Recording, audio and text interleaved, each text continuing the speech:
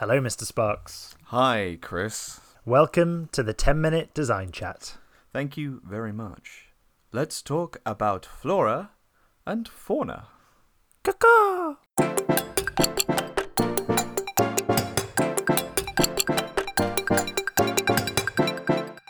So today we're talking about plants, creatures, and by extension, and more widely, I suppose, about the natural world as inspiration for your game designs. Rob, are you an outdoorsy person? You like going for walks in the woods? I do. I like long walks on the beach. Do you also like pina coladas? If this was my dating profile, I would be swamped with invitations for walks. You know, there's something about plants. I don't know about you, Chris, but when I'm walking in, the vast redwood forests of yonder, and I see all these delicious berries and wonderful little fungi, I just want to eat them. I just get that temptation to just pick them up and shove them in my face. Don't do this, kids. It's dangerous. This is why I've come to you, Chris, today. Oh, I see. I've travelled far and wide to find you, the fabled alchemist at King's North Concoctions. LLP.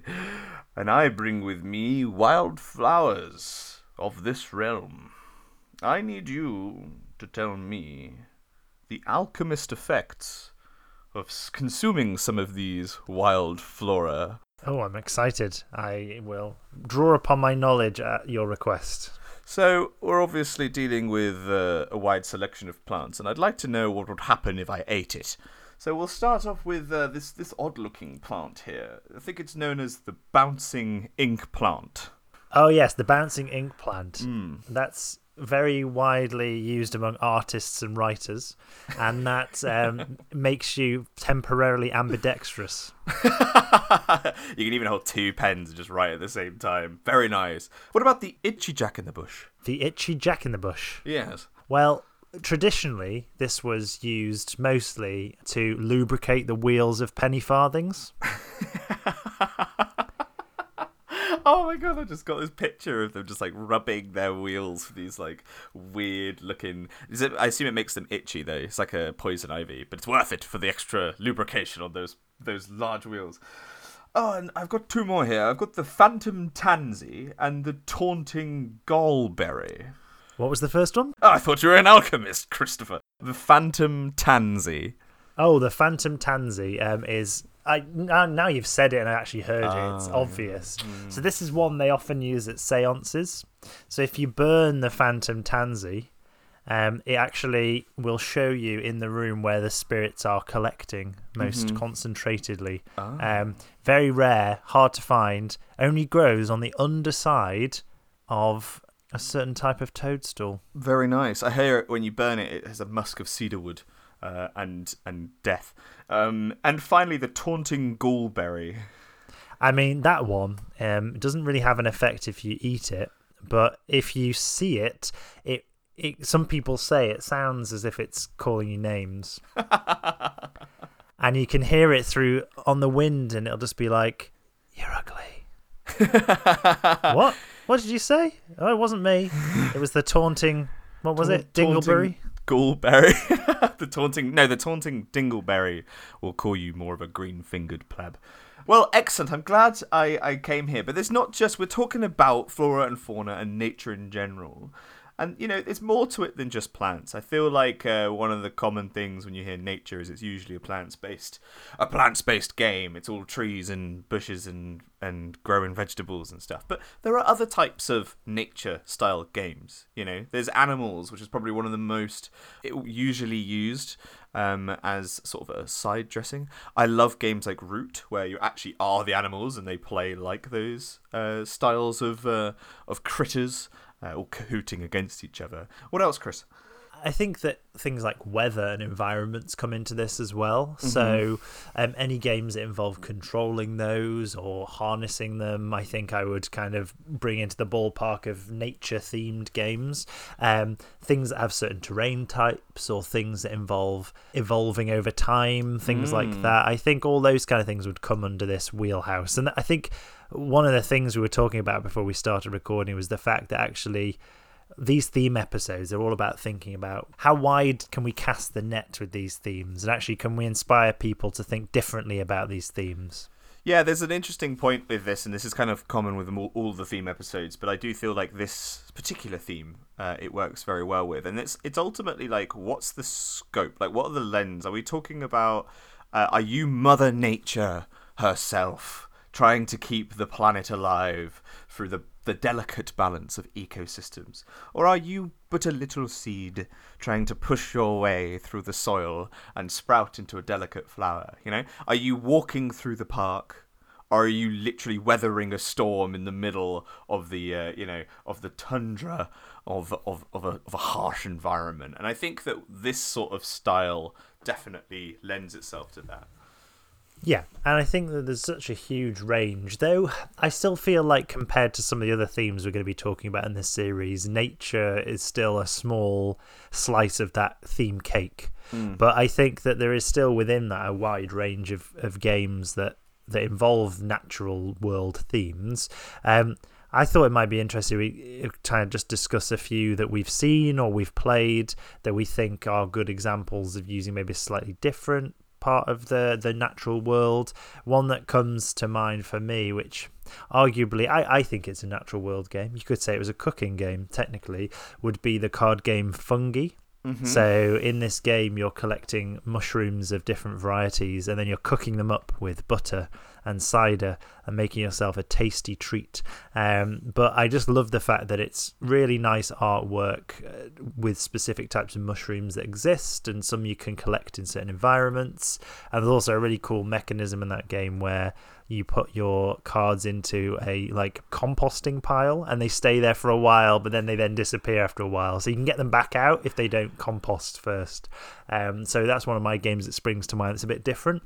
If people haven't tried it, I'd say try it out, where someone's thought of a theme that's just a little bit, that could have been a different theme, but I just love the fact that it's mushrooms. Yeah, and I think that, once again, you're sort of going from, in that game, are you the mushrooms or are you the mushroom collector? I imagine you're the mushroom collector. Definitely a collector, cooker and eater, I would say. Let's go into the theme of being the nature. So, for example, we've gone from the growing, sprouting in the forest. Well, let's go into to the nice coral reefs in the game Reef, where you literally you take on the role of the coral reef itself, and you're sort of carefully selecting colours and patterns to grow and expand, and it's got these lovely little pieces that you're stacking and cards that you're placing, and the thing about that game is ultimately it's really common for designers when you're sort of coming up with a theme.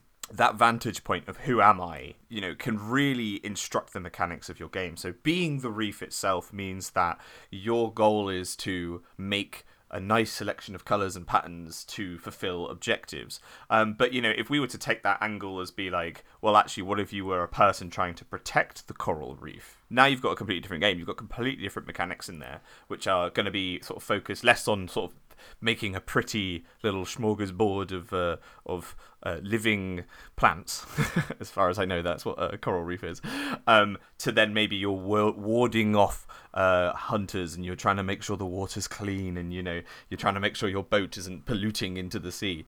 I agree. It's looking at, what angle you're looking at that part of the theme from. There's a similar thing, I feel. So something like parks. So a game where you're playing somebody who's walking through a park. They're trying to have a nice time. Something that people do in real life, right? That's what they do. They plan to go on a nice mountainous walk or whatever and see those things. That's looking at it one way. Another way to look at it is, what if you were the national park? Okay, so something that comes to mind is a game called Bosque, and in that game, essentially, it's like 3 games in one. So the first game, part of the game, you're putting out your trees. I guess you're playing as Mother Nature in a way. You're planting your trees where you want them to be. In the second round, what happens is the wind starts blowing and the leaves start drifting places, and you choose where to put the leaves.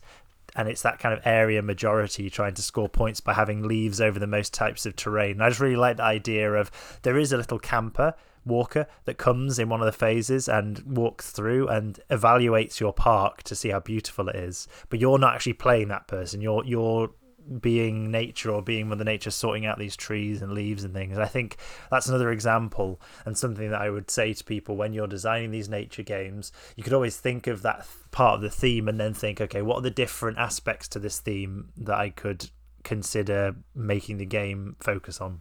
Yeah, absolutely. And when we're talking about theme, as with almost all of these theme style episodes, it's really interesting to sort of ask the question, how thematic are you planning on going when you choose to go into this genre of games?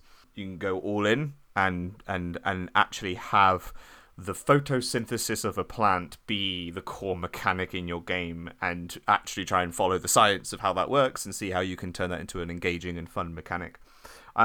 You can also, of course, always sort of add that light colouring of a theme. A great example, I think we talked about it previously, was Hive, where ultimately that game does not need to be bugs, but it benefits from that, and it adds just enough theme that you can sort of picture how the mechanics work in tandem with being insects. And another insect game is Kakerlakan Poker, or Cockroach Poker, where the idea is that you only one person loses. There is no winner. There's a loser. That's pretty much it. That game, once again, that could be an abstract game, but they use that theme just in a nice sort of way to color it so that it kind of has a bit more extra engagement. Definitely. That reminds me, just while I'm thinking about it, of Bonanza, the bean farming game. Have you ever played that? No, never heard of it. It's a bean farming set collection card game, essentially, and it's kind of like a bidding, auction, negotiation game, but it's just themed around different types of beans and these crazy, slightly trippy drawings of beans. And that's the kind of thing I think that if that game had been... You could have made that game just a standard kind of set of cards without anything. It wouldn't be as fun as wanting to know, who's got a red bean? Can I have 5 coffee beans? What kind of beans am I going to get? Yeah. So just think about that when you're theming your games around this. You can still do it within nature, but do something weird. Do something you've not seen before. Go and look up an article on Wikipedia about a beetle that, does something weird, and try and focus it around that. As the seed grows and the sun shines on you, Chris, do you have any final thoughts on nature in general? Not talking about board games, no. Yeah, it's many thoughts about nature, generally all positive. But bring it back to board games. If you're looking for inspiration to design a nature-themed game, get out into it. Go for a walk, get into the woods. If you don't have access to that, you're not able to, watch a nature documentary, get your David Attenborough on, read about an interesting type of plant or creature, or what's the latest thing they found in the Mariana Trench. You can find all this information on the internet. Go and look it up, be inspired, and enjoy. Absolutely. When it comes to nature, everyone seems to have rightly so, has a nice, pleasant, serene view on it.